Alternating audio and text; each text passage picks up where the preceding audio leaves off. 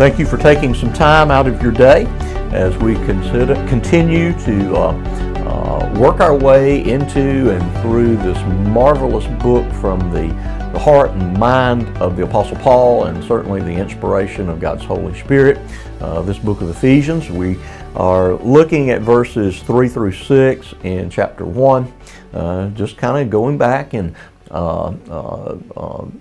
looking at these things and thinking about these things, being challenged maybe by some of the things that Paul has written for us, but hopefully encourage and being edified as what would be the term, maybe we ruminate upon these things.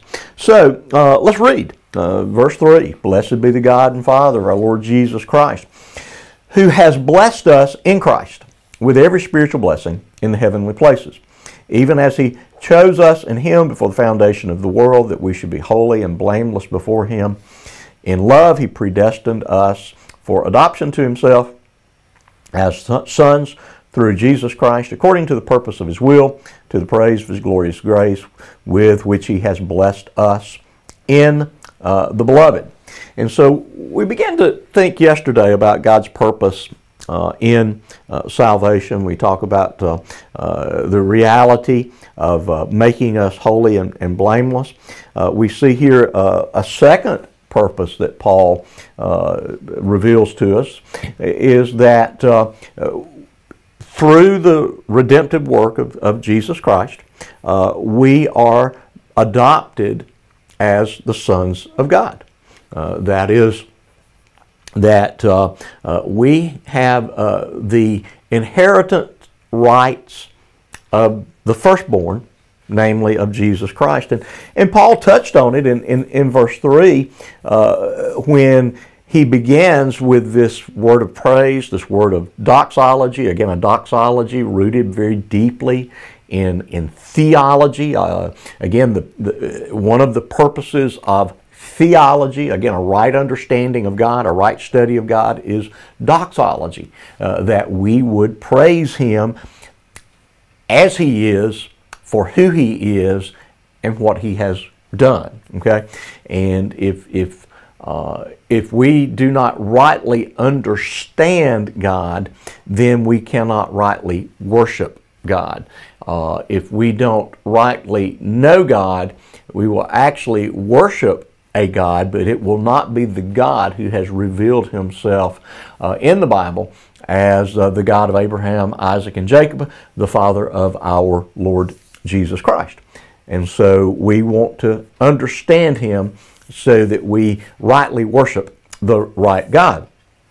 And so Paul can speak of blessing God, again, naming the Father and the Son here in that first verse, and testifying to the fact that because of what God has done for us through His Son, Jesus Christ, that we are granted every spiritual blessing. Now, he also says that's in the heavenly places, and I think I've mentioned any number of times, that is such a perplexing verse and concept to me, and I ask one of the greatest theologians, church historians, Bible scholars in the church today, Dean Timothy George at Beeson Divinity School. Like, he did a Bible study for us years ago on Ephesians, and I'm like, what does this mean? And I think it kind of flummoxed him a bit that maybe he had never really done a deep dive into that particular phrase.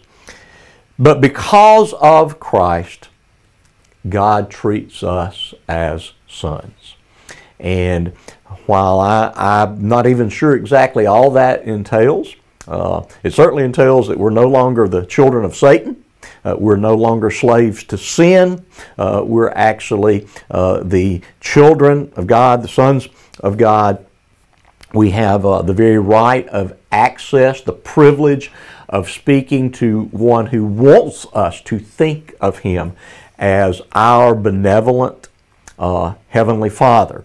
And that comes to us again because of Christ, okay, because of the work of Christ. God sees us as sons because we're in Christ, because of Christ, the person and the work of Christ. And we're certainly not in heaven as of yet, but we are sons of God. We're citizens of His kingdom. We, in a very real sense, rule and reign with Him. We still have the responsibility to rule and subdue the earth by means of the gospel. All of these things are implications of what it means to be the sons of God.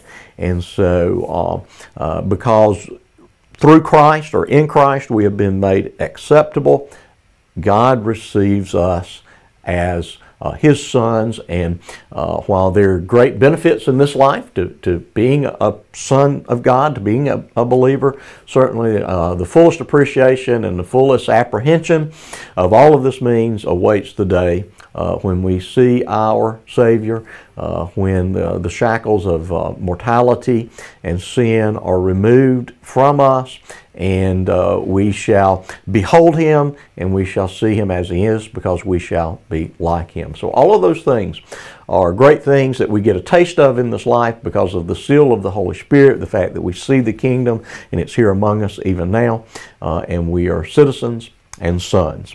And so again, another purpose of what God is accomplishing in our salvation through His Son Jesus. I pray that this is a blessing to your day, and look forward to seeing you once again tomorrow.